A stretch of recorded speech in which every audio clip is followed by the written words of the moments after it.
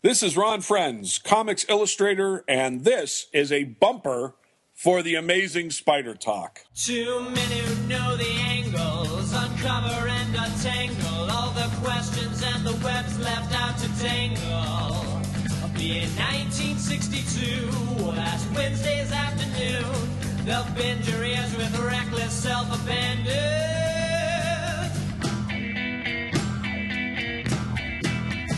The Amazing Spider Talk. The Amazing Spider Talk. Come swing through the air, sit back and prepare for the Amazing Spider Talk.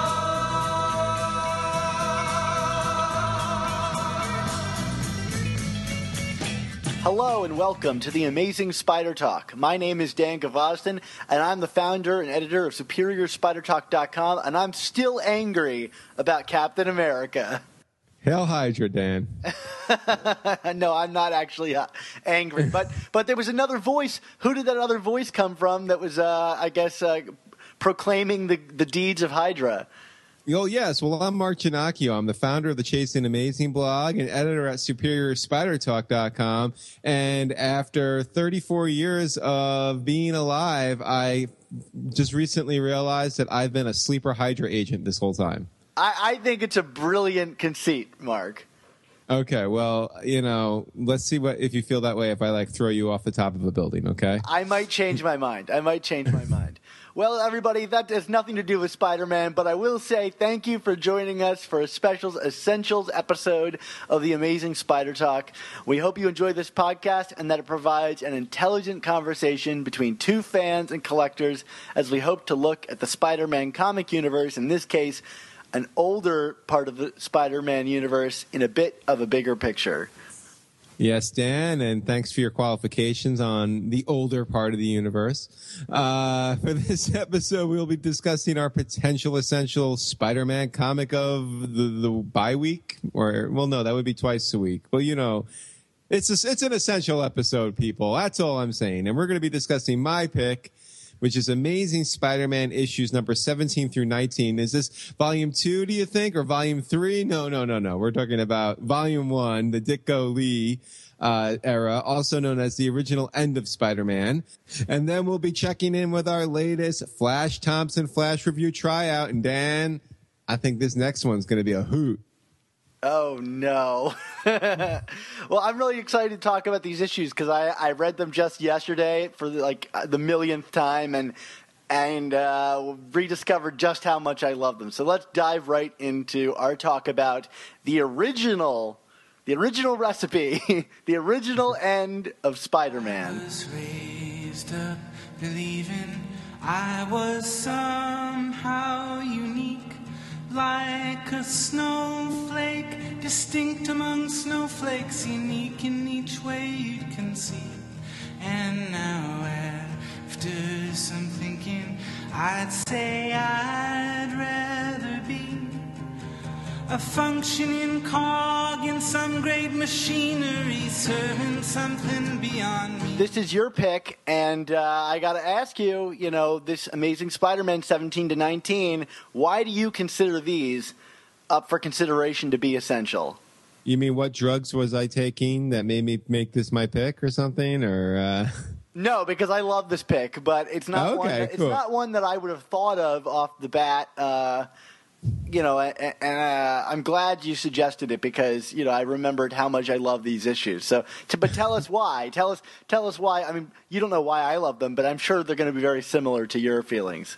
Okay, sure. Well, as the title of the arc indicates, the original End of Spider-Man. I mean, this storyline kind of introduced a recurring theme or trope, if you will, in Spider-Man comics, which was, Spider-Man being so fed up with not being able to balance the superhero life and his normal personal life that he out and out quits being the hero. And Spider-Man No More, ASM 50, which was an earlier essential pick of mine, is unquestionably the more famous of the I Quit stories. But this was the original one. And, we're talking essentials here. and, Desert Island Reads or whatever you want to call it, if you want to get a sense of what would drive Spider-Man to quit, you might as well start with the first one, right?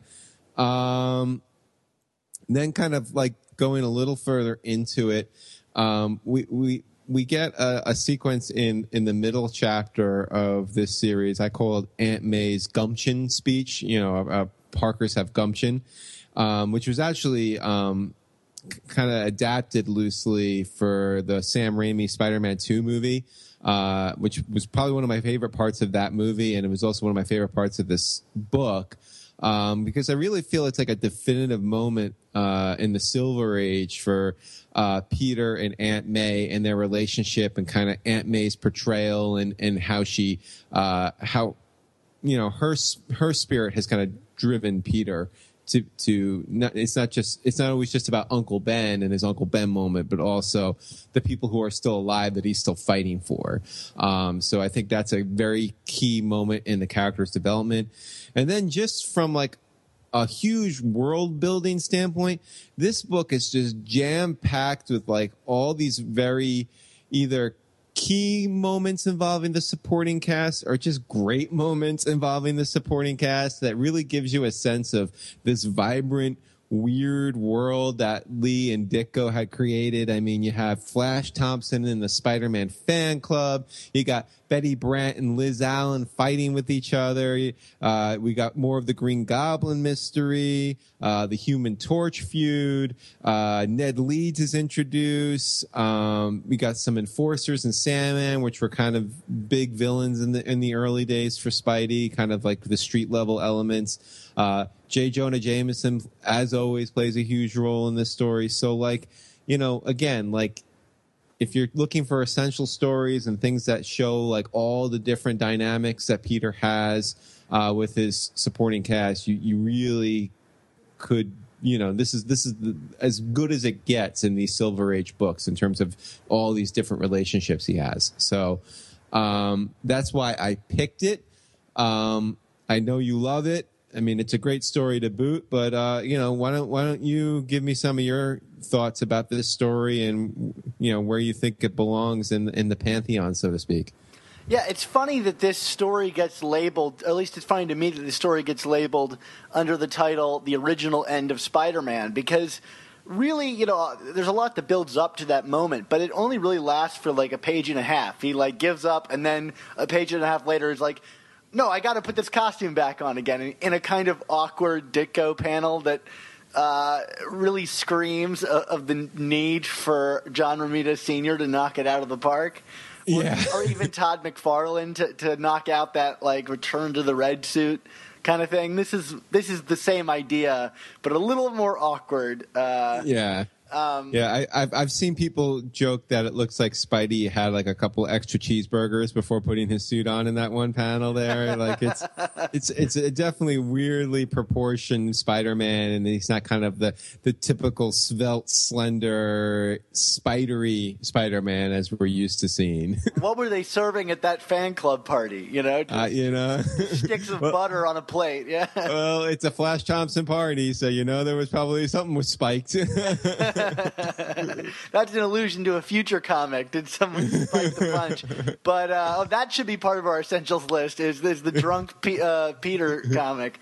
But because it gets this label of the original end of Spider-Man, and perhaps this is why Stan felt the need to revisit this. Is it was kind of the small moment, and to me, the real standout here is like everything but that. Like the fan club takes such a big precedent here. Just all the little elements that build up Peter's world, Human Torch and their relationship. It's all born in these three issues, especially the first two issues.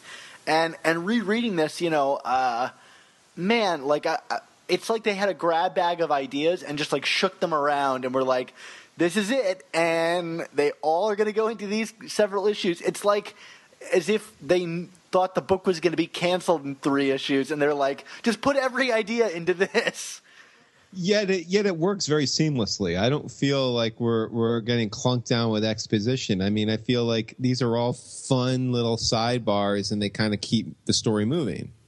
Yeah, absolutely. And you know, these books are slightly longer than the books we get today, 23 pages versus the 20 pages we get today. I'm removing the recap page because that doesn't count as far as I'm concerned. But like reading these, it took me like at least half an hour to read each one because they're so jam-packed with story and ideas. And you know, Stan Lee, he can't let a single panel go by without a paragraph of dialogue. So there's just so much to get out of this here. Yeah, absolutely. I guess, you know, in terms of, and again, this kind of plays into the one of the common themes and tropes that makes this story an essential for me. But like, you know, one of the things that I always find interesting is, you know, the arc starts off with Spider-Man kind of humming on all cylinders, or at least as many cylinders as he can operate on. I mean, like, he's still screwing up. He's getting onto the movie set that he thinks is a crime, and, you know, like getting called out for being a bonehead and all that. I mean, you know, it's like that's still like even when things are going right, he's you know, still perceived as a loser, but he seems pretty happy with things. You know, he's got his thing with Betty Brant. Liz Allen is like going to bat for him in front of Flash Thompson at school. You know, Spider-Man is going to get a fan club, you know, and he's going to show up and, you know, make everyone happy. And, you know, it's such a perfect setup to have the rug pulled out from him the way it is. Yeah, absolutely. You know, talking about this now, I was thinking about Spider-Man Homecoming and kind of thinking this would be a great like place to pull from, and I imagine they will, because there's few times where the supporting cast has ever been so prominent, especially his teenage friends, as in these several issues, and that was really exciting to me to reread this. But yeah, there is something about him kind of operating, and then, you know, he just gets completely demolished, you know, through the series. And it's not even by, like, a really sophisticated, concentrated threat. It's, like, a ton of little things that pick away at Peter's, like, I guess, morale throughout these issues. Yeah. Well, I was about to joke if you know, Homecoming mines from this, you know, hopefully, I agree. Hopefully it's more of these stories because, you know, if it's the Robbie Thompson Spidey version, you know, Gwen will be there and she'll be dating Flash, and Mary Jane will show up, and Harry Osborn will show up, and I kind of like this high school supporting cast. I like that it's like a bunch of, you know, this is so Ditko. It's like they're all these kind of flawed and arrogant people. Like no one's that likable in this story, is it? Like no. In terms of even Peter is not likable. He might be the least likable of the bunch. He's so self-absorbed. You know, like, there are points in this where he leaves his fight with the Goblin, allowing the Goblin to kind of like fight the Human Torch and torment his friends, just so he can make an appearance as Peter Parker, so that they don't think that Peter Parker is Spider-Man. It's like, hello, like, people are still in danger, Peter. Like, get back out there and keep fighting. He's so fixated on I guess, his own, you know, well-to-do, and I guess Aunt May as well, because, you know, typical, you know, Ditko Stan Lee story. Aunt May is on the verge of death again, and needs some kind of antidote. And boy, by the time we get to her speech at the end of issue 18, she really looks like she needs an antidote. She might be no more hideous in this book than she's ever been in any book. Right on the verge of death. Hopefully they don't make Marissa Tomei look like that in Homecoming. I think it would take a real artist to get her to look like that. Give that woman another Academy Award if she could pull that off, right? It'll be like Charlize Theron in Monster. Like,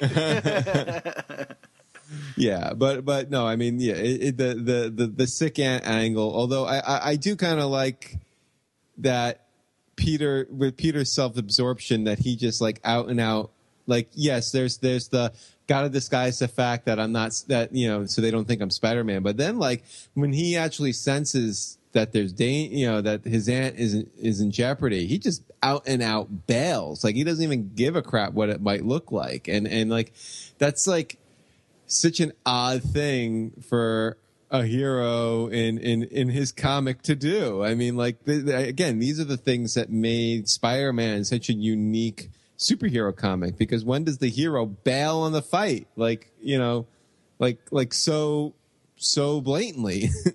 And then the entire city just mocks him for it. I mean, there's a good portion of these books where it's just the public's reaction to thinking Spider-Man is just such a loser. And as a result of that, we've got this great sequence where Jonah is just like through the moon happy that he's been proven right. And probably my favorite Jonah thing of all time is, you know, we'll send Peter, his aunt a get well card, but make sure you don't seal it because we can save money by not sealing it. It's like, so, like, what an asshole. Yeah. But it's about as nice as we're ever going to get Jonah to be. Yeah, I mean, like I said, like, there are very few likable characters in these Lee Ditko issues. I mean, you know, Flash is Flash. I mean, Liz is fun, is okay. Like, she's sticking up for Peter, but like there's some ulterior motives there. And then what about the Liz and Betty catfighting in these books, man? I mean, that is some funny stuff.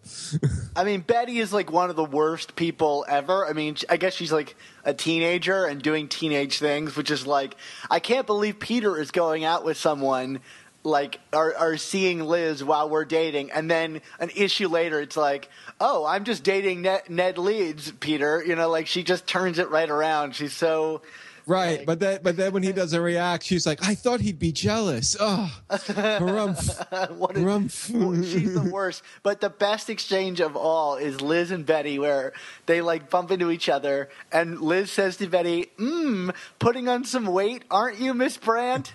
And then Betty, like, monologues to herself, oh, when she calls me Miss Brandt, I feel 100 years old.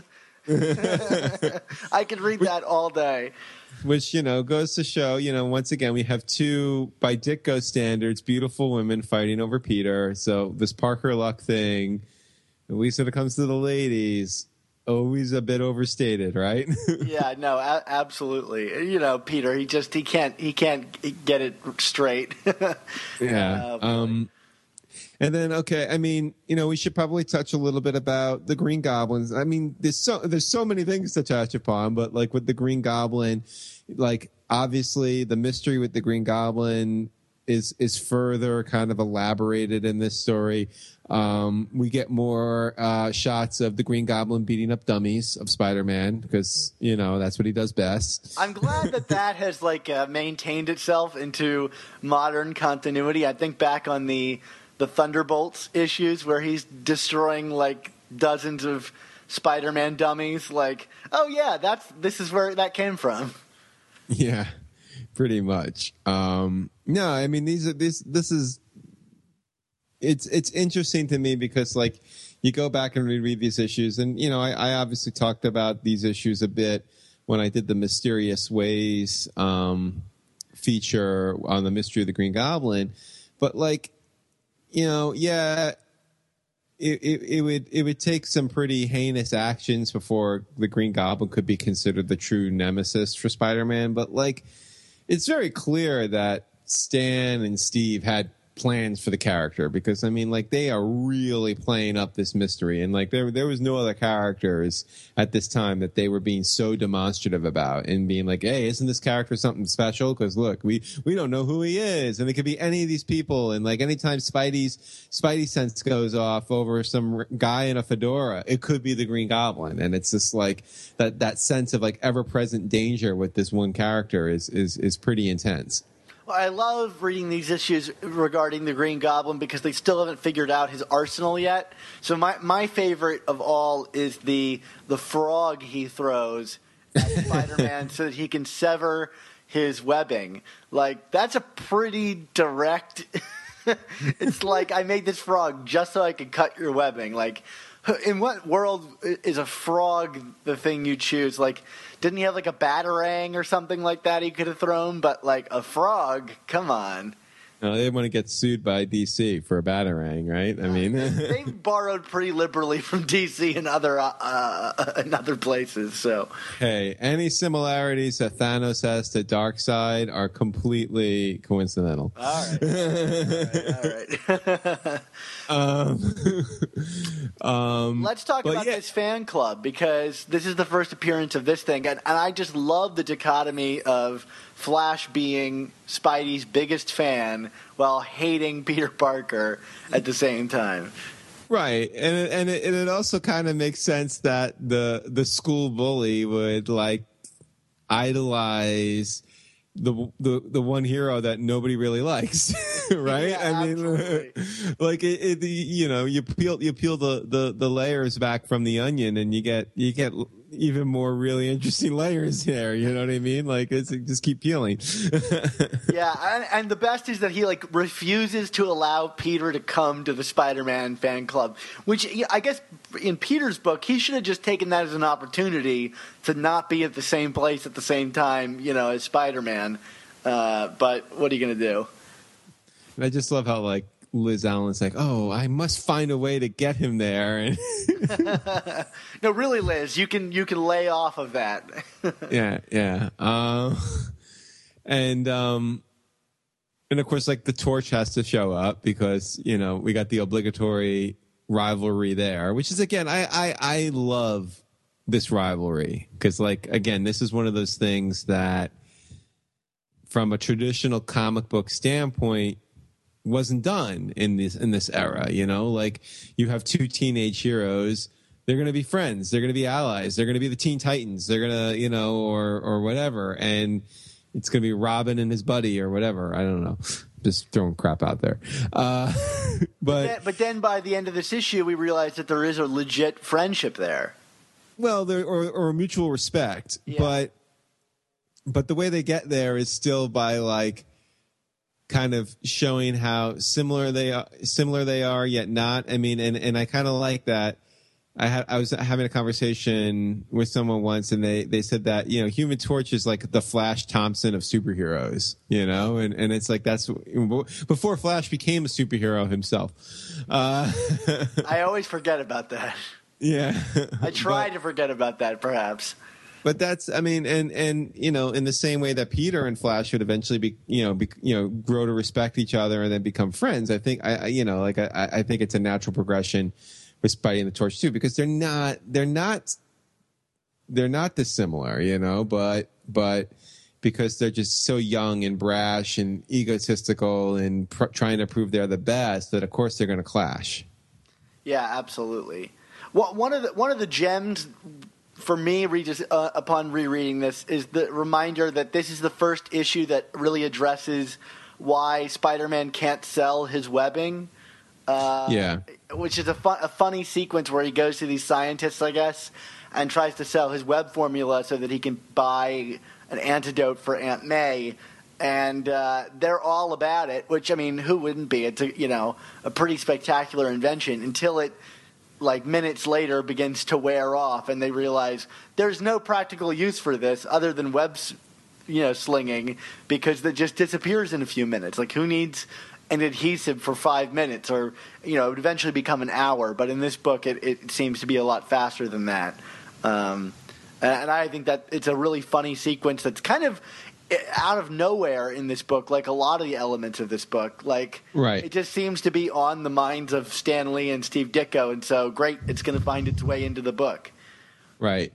Although I do like kind of even leading up to that sequence, the webbing sequence is fantastic, but I love how, so, he kind of pseudo quits being Spider-Man in terms of being a superhero after the run-in with the Green Goblin, and his aunt gets sick and he's got to take care of his aunt, and like he realizes, well, I'm not gonna be able to take photos of Spider-Man fighting villains anymore because I'm not Spider-Man as a hero, but how do I still get rich? So rich off of Spider-Man. So he kind of comes full circle back to where he was in Amazing Fantasy 15, except this time around, like, he's striking out again, and because it's like Spider-Man's old news, he's not a hero anymore. We're not interested. So it's like that weird around, like they always, Lee and Ditko always found a way to take Peter back to that place of power and responsibility. It's like, well, no, like,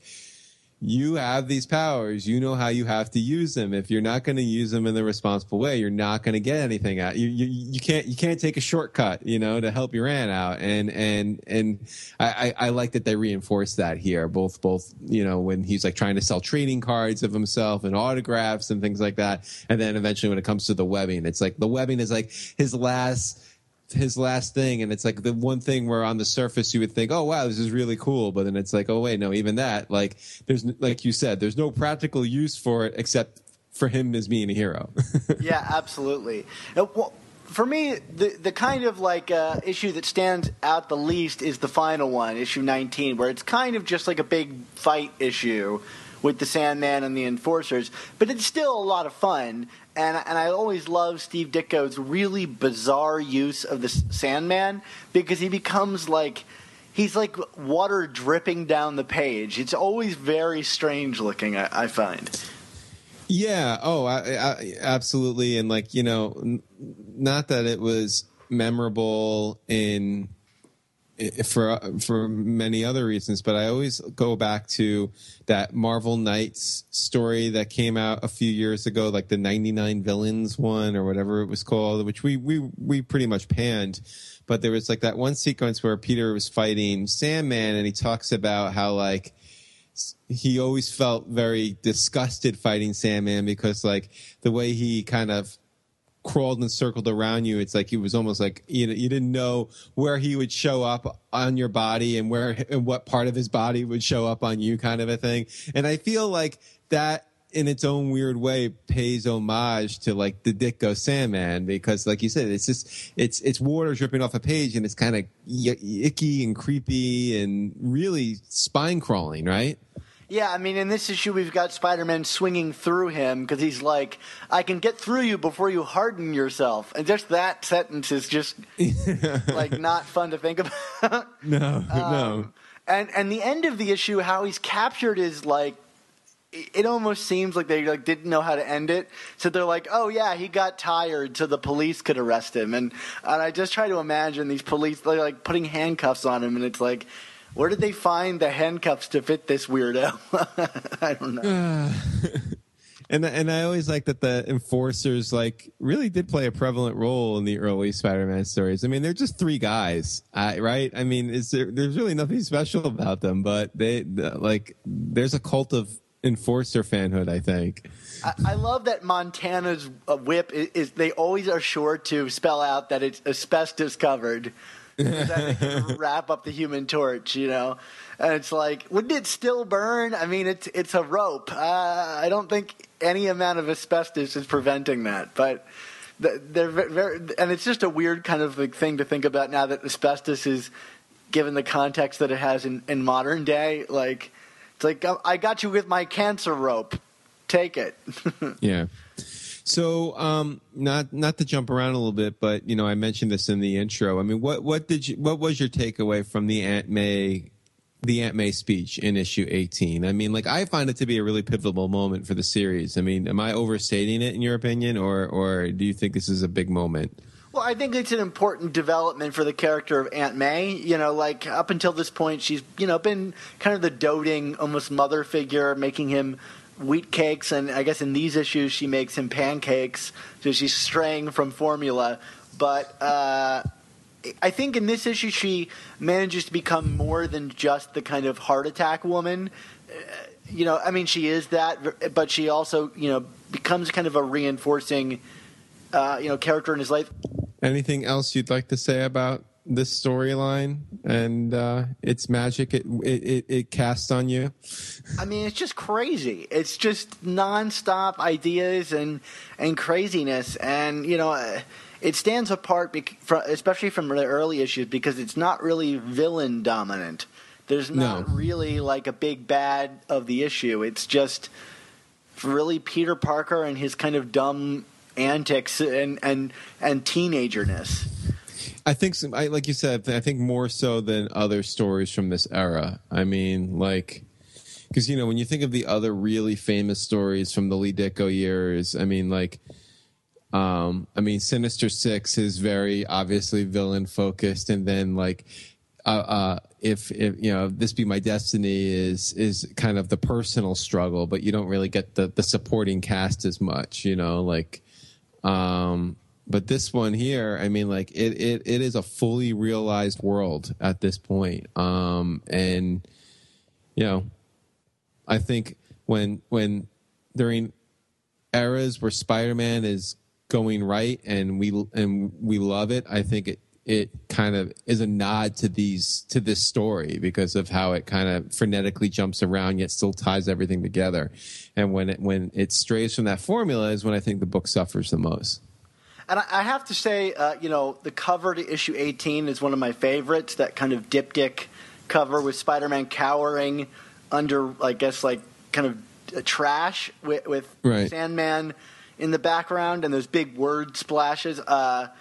It's a favorite of mine, and also, like, as a collector, my copy of this issue is, like, really mint. Like, it is a great copy. And every time I've, like, kind of shown it to people, they're like, oh, that looks like brand new. And so I think of my early Steve Ditko, Stan Lee stuff, it's my, like, I'm most proud of this copy that I own.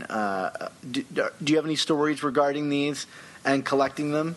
I will say that for a number of years, like 17 was actually like my oldest issue. I got that probably in my early 20s. It was, I think, through like an eBay auction or something, but it was kind of like my big get for the very longest time, and then eventually, obviously, that was supplanted. But like, I just kind of remember that issue at the front of the box for the longest time. You know what I mean? Like, and actually, issue 18, I was one of the last back issues I bought before I kind of went on a short hiatus with the birth of my child, because I just remember, I think on Chasing Amazing I wrote about the Gumption speech being a kind of a favorite moment of mine, and that was like November 2011. So, but that hiatus was short lived. Obviously, I was able to finish out my collection sans annuals, but this is the point where I jump in and tell listeners that I managed to get a copy of End of the Earth one shot, thanks to listener and I guess friend of the show and news editor of our site, Zeke Ward, who mailed it to me in the mail. So now I can hold that over you, Mark. My issue is Zeke. Through this, Zeke has clearly picked a side in this ongoing war between you and I. And let's just say this, Zeke, you don't want to start a land war in Asia, okay? So just the gauntlet's been thrown down, and I don't forget. So I'm glad you got your issue, Dan, and I'm glad you have something else that you could forever torment me with. I'm glad that Zeke is comfortable enough in his friendship with you that he could pick that side and make his allegiances known, but I don't forget. Yeah, well, I'm definitely going to hold this over you, because now annuals, you're really hiding behind this annual wall, because what are you going to claim? All one-shots count now? Like, what other one-shots am I missing? I don't know. Do you have, like, the hooky issue or something? I do have the hooky issue, and okay. And I have the fun with reading issues. Do you have Parallel Lives? I don't have Parallel Lives. Okay. Do you have Parallel Lives? I have the reprint of it from a few years ago. Oh, that sounds like a no.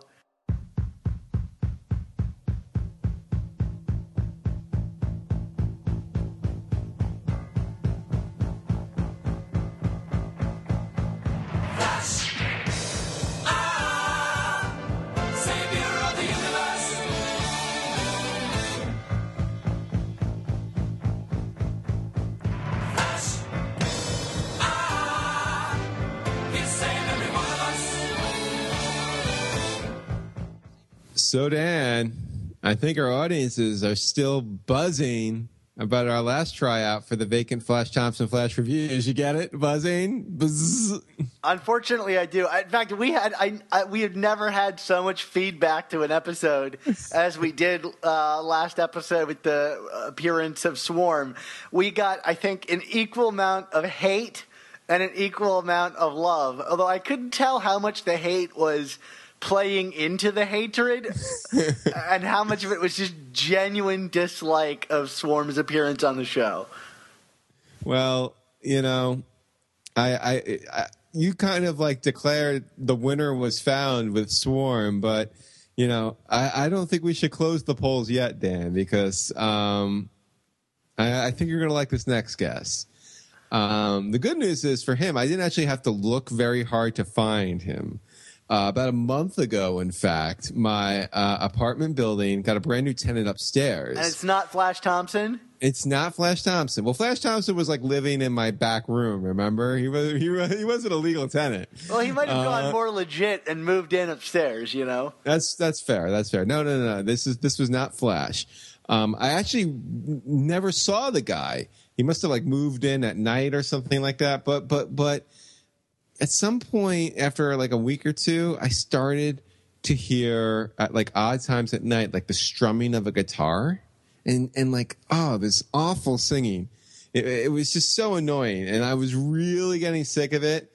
And I went to go up to his apartment and knock on his door and tell him to shut well, you know, it's a kid's show. So shut up, Rock. But then he answered the door.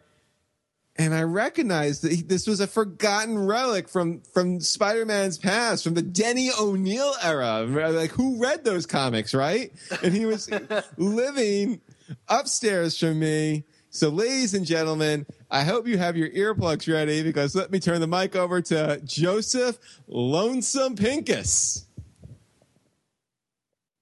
Yeehaw, buckaroos! This is your old pal, Joseph Pincus, though you can call me Lonesome, because the life of a musical cowboy is so lonesome you can die. I can't imagine why your life might be lonesome, Mr. Pincus. I hear the last big show you did ended up in a big brawl.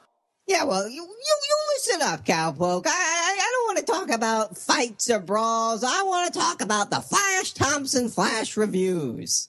Wait, so why are you auditioning? You're a musician. This doesn't necessarily fall into your range of talents, you know, hosting a segment on our show.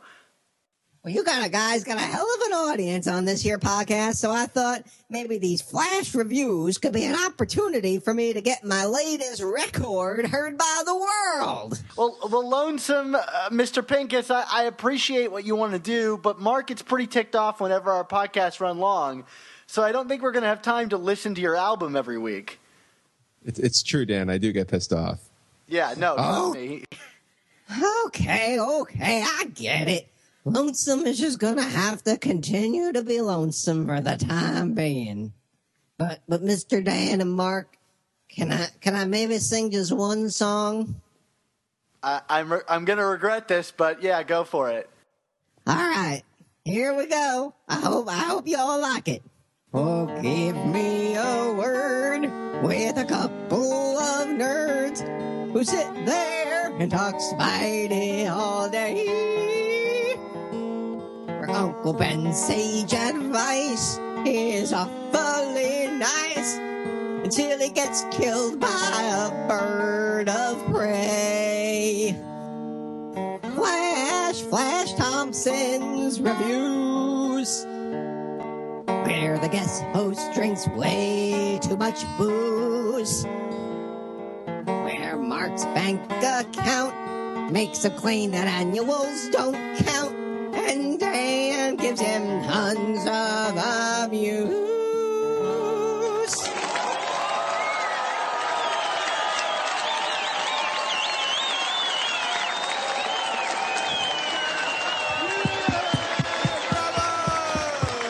Lonesome Pincus, everybody. That was better than I thought it would be. Well, he was going to sing it to "Home on the Range," I think. That was what that song was, right, Dan? Yeah, close enough. Well, Dan, maybe if Lonesome wins, I won't have to hear him singing above me so much. He can just come down here every couple of weeks and sing into the microphone. So, Lonesome Pickets, everybody. Flash Thompson's Flash Reviews. Well, for the time being, until we rename it. So we all know the rules, everybody. 60 seconds of review for the B-Books. Dan, I got to apologize from the onset. My subscription box is missing a couple of books from this recent run of issues. So, it's not because I'm not reading, folks. It's just I probably don't have a couple of them. So we're gonna have to make it work without it. Okay. Yeah, I'll just talk about them briefly. All right, cool. So why don't we start with Radioactive Spider-Gwen number 8. Dan, you go first, and you can start in 3, 2, 1. Yeah, Mark. Well, I didn't fall in love with this issue, and I think it is driven a bit too heavily by the actions of Silk.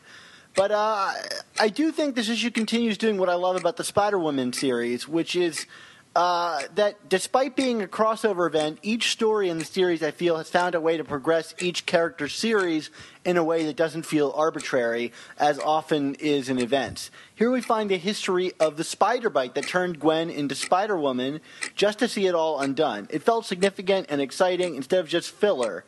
And I thought the visuals here were okay, a bit confusing, and I didn't love the design of Evil Silk. But overall, I call this one a yeehaw! Yeehaw! Buckaroo? Buckaroo. All right, Mark, let me count you in 3, 2, 1. Yeah, Dan, for me, this series continues to suffer from being caught up in the Spider-Woman crossover, and the retcon, if you call it such, when you're dealing with characters this new, involving Gwen and SILK, was a bit of a groaner for me. I mean, when it comes to this title in Silk, I'm about to go into conspiracy theory mode, Dan. I apologize.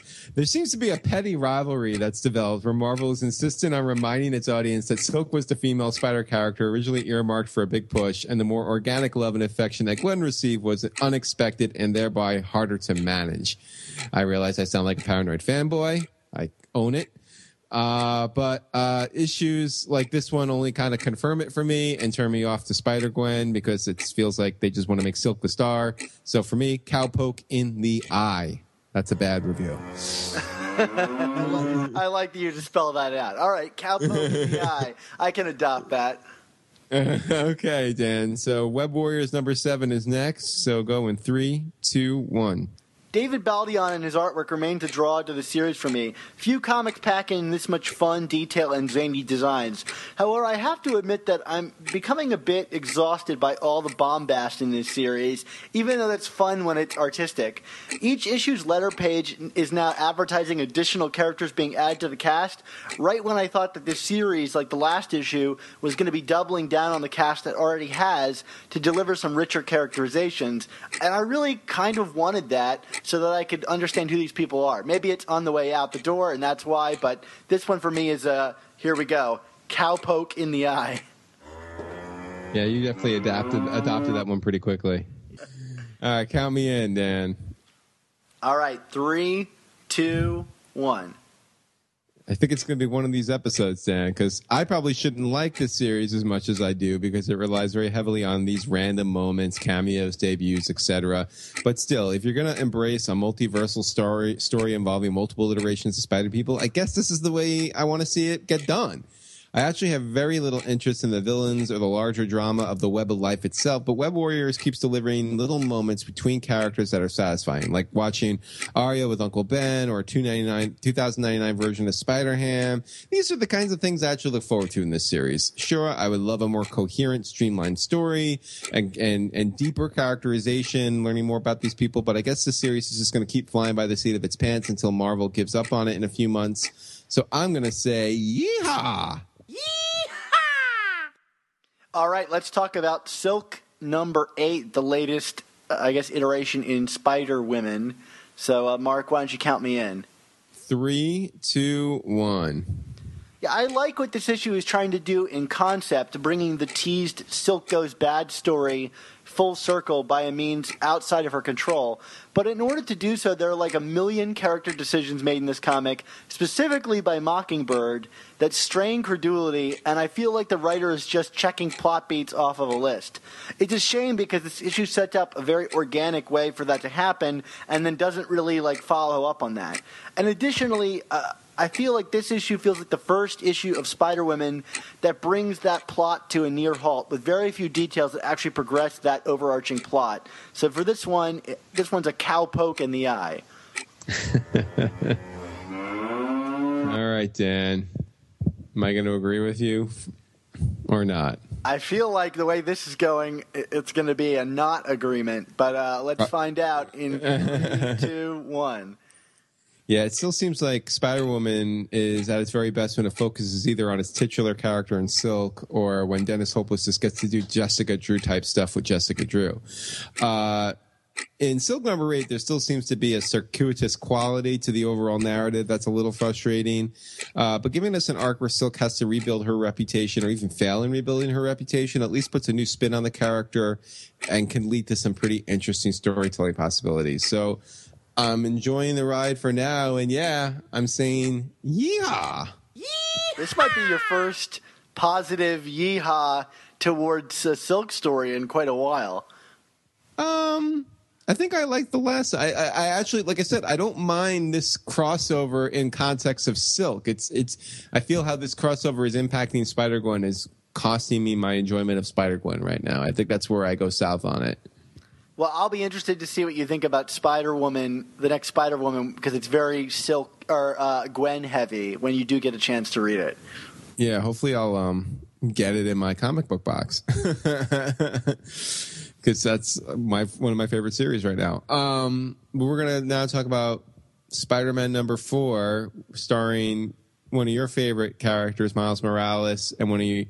Well, I guess I can't call Bendis your favorite writers, but you certainly seem to like him more than I do. No, that's for sure, certain. So let's talk about Spider-Man number 4. Are you going to count me in here? I will in 3, 2, 1. Yeah, for me, Mark, this series captures all the items that I thought were missing from, or I guess story elements that were missing from the original Miles series, specifically his life outside of his superheroics. I enjoy all of Bendis' writing as Miles and Genki first meet Goldballs, who I didn't really care about prior to this issue. I thought this interaction was funny, character-driven, and ultimately dramatic between the two characters. That said, this series is totally without focus still when compared to the original Ultimate Spider-Man series, which maybe is an unfair comparison, but in that book, each chapter had a specific villain that allowed us to see how Peter would juggle and manage all elements of his life. Here, I still have no sense how Miles' life fits together, and I just don't care about Black Cat and her cronies, not to mention I didn't know how Miles fits into this world, but still I had fun, so I'm giving it a yeehaw! Yeehaw! Little buddy. All right. Buckaroo Banzai. Buckaroo.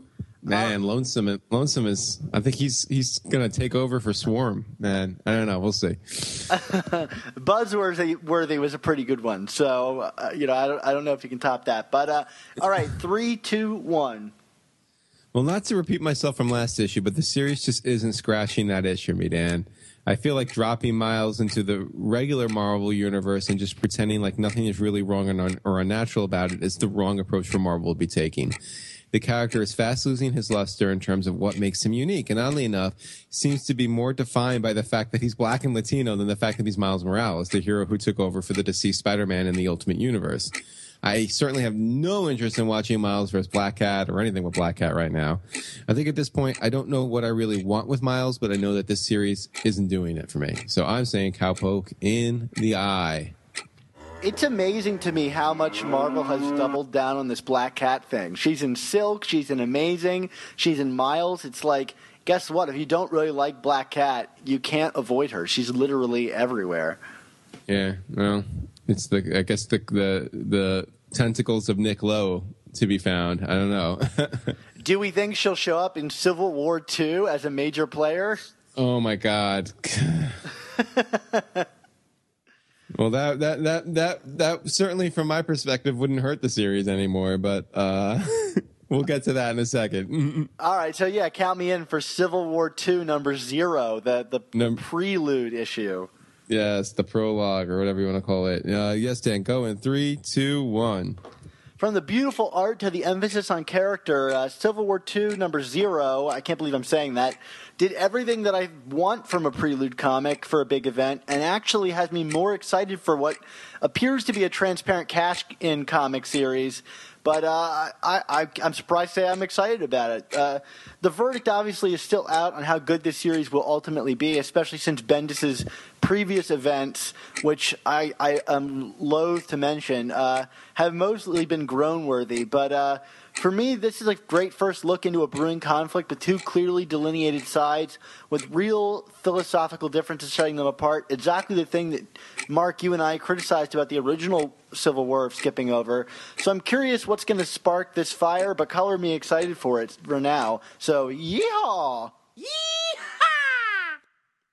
Man, Dan, we're about to set a first here. I think this is... I don't know if we agree on anything. We're completely disagreeing on every issue. So let me count you in 3, 2, 1.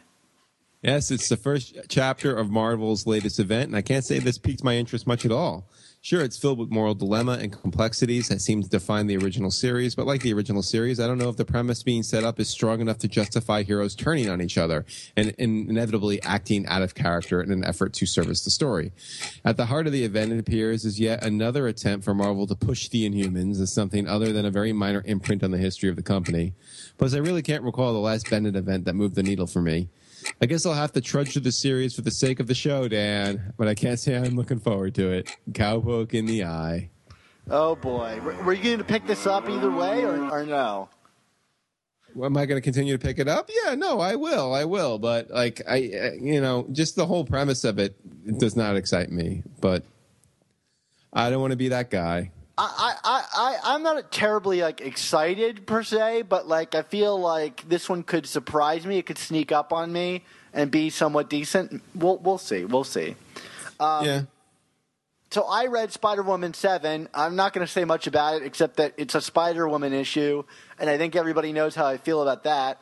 And this is just another one of those. It's excellent, and one of my favorite parts of this Spider-Woman crossover. Has a great moment for both Jess and Spider-Gwen, so go pick it up. If you're not picking up Spider-Woman, I don't know what more I can say to you. Just go pick it up. Mark, thoughts? I wish I read it, but I agree. Read this book, and I'm going to harass my comic book store about why they didn't put it in my box last week. And, Mark, I don't know if you had a chance to check these out, but I read both of the free Comic Book Day issues, the Captain America one and the Civil War II one. Captain America doesn't seem to be in our purview, but actually it's got a backup story for Dead No More. Did you get a chance to check these out? I can't find them anywhere, Dan. I couldn't get out there the day of Free Comic Book Day. My LCS didn't have any other copies after the fact. So, were they good? Yeah, I actually liked both of them quite a bit. I think, it's a short backup story in Captain America, but it teases, Dead No More in the ways that we all expect. But it's the first time we get to see the Man in Red in his weird, Anubis helmet, which only further, I guess, solidifies my theory that it's the Jackal. Right. But there's a cool fight with the Rhino in San Francisco, and the artwork really beautifully renders San Francisco. And I thought, the writing was actually really decent. And for a teaser, I had a good time with it. It's really inside baseball. I don't know who would read this that's not already reading Spider-Man that would go, I got to check out Spider-Man now, because it's truly, really deep nods to Spider-Man's Rogues Gallery and his status, I guess. Right. Which is funny because the Captain America story before it was the most generic Captain America story I've ever read. I stand for freedom, Bucky. Yeah, it was it was just boring, and I was well, no one's going to want to pick this up because it's just so boring. But I don't know. And then the Civil War II thing was weird because it is a teaser story from what seems to be the middle of the Civil War II story. So it's like not even like a tease of it. It's like, hey, this is actually part of this book. So I didn't know what to make of that, but I enjoyed it nevertheless. Thanos makes an appearance, and they all get to fight Thanos, and I love a good Thanos fight more than the next guy. Not really Spider-Man oriented, but Civil War II is going to be a big event, so I thought I'd bring it up. But they're free issues, so you can't really go wrong. Right. Unless you have to pay for them, like you might have to. I'm sure they'll come on Marvel Unlimited eventually, and you can read it there. So are you trying to tell me, like, by not having that Captain America issue, my Spidey collection's incomplete? I might say that. Okay. Just I just want to make you say it. Mark, I think you got on me about not owning a free Comic Book Day issue for the Swing Shift issue, even though I own the director's cut of it. I think that. Well, no, I don't own either of it. Free Comic Book Day doesn't count. All right. But what about the Amazing Spider-Man Free Comic Book Day, where he fought Spider-Woman under control? I think I have that one, so we can count it. All right, I see how these rules work. It's completely what you own is what counts. Exactly. All right. I'm glad you finally figured out that the name of this game is I Win. Okay. So. Yeah, all right.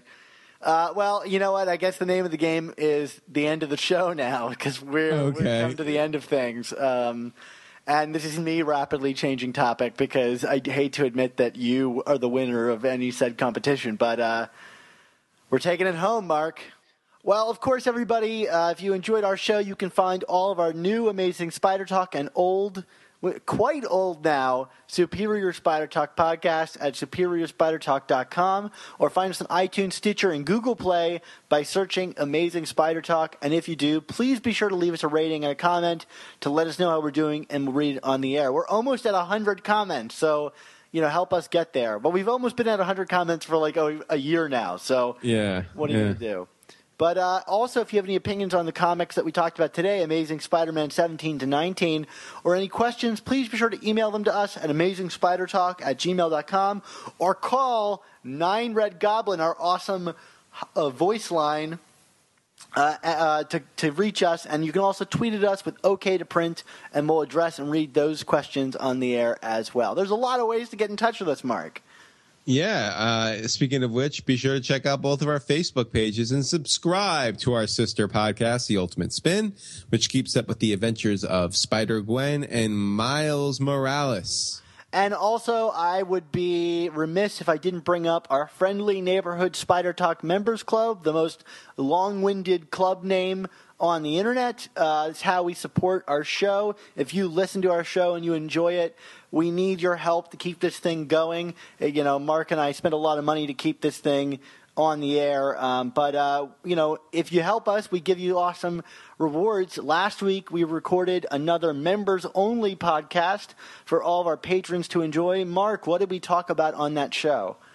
Yeah, well, as a companion piece to our review of the Civil War movie from Marvel, we talked about one of the end credit scenes that involved Tom Holland's Spider-Man and the Spider Signal. So you want to hear us chit-chat about super great teasers in Marvel movies? Please check out our Patreon account.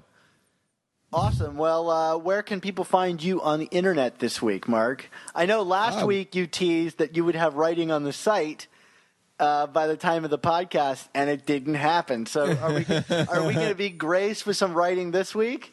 Well, you're going to get a Carnage review. You will probably, by the time people hear this episode, there will probably be a Carnage review up on the site. And yes, we're gonna have some new content coming out very, very soon. A new feature that I'm working on. I won't announce it just yet because I want to make sure I have my list down pat before I debut it. But it's not another one of those listicles, Mark. Oh, it's a total listicle, and it's going to be like one of those, protracted, over the span of 5 or 6 weeks, maybe a post here, a post there, just to keep you guessing, people. All right. Well, I know what it is, and I'm looking forward to it, so I think our audience is going to like it too. And Dan, where can we find your? Oh, and of course, find me at Chasing ASM blog on Twitter. Should be remiss in not mentioning that. And Dan, what about you? Well, the same goes for me. You can find my writing on SuperiorSpiderTalk.com, and you can find me on Twitter at SupSpiderTalk. So, Mark, I heard that when you were young, you started your very own Spider-Man fan club, but you could never quite get the attendance that you wanted. People just didn't think this was a good idea. What happened there, man? Did you still keeping it going today, or did you have to kind of end it prematurely? Yeah, I mean, unfortunately, the Spider-Man fan club never really took off for me. The big problem was at our very, very first club meeting, there was some tragedy, very sad tragedy.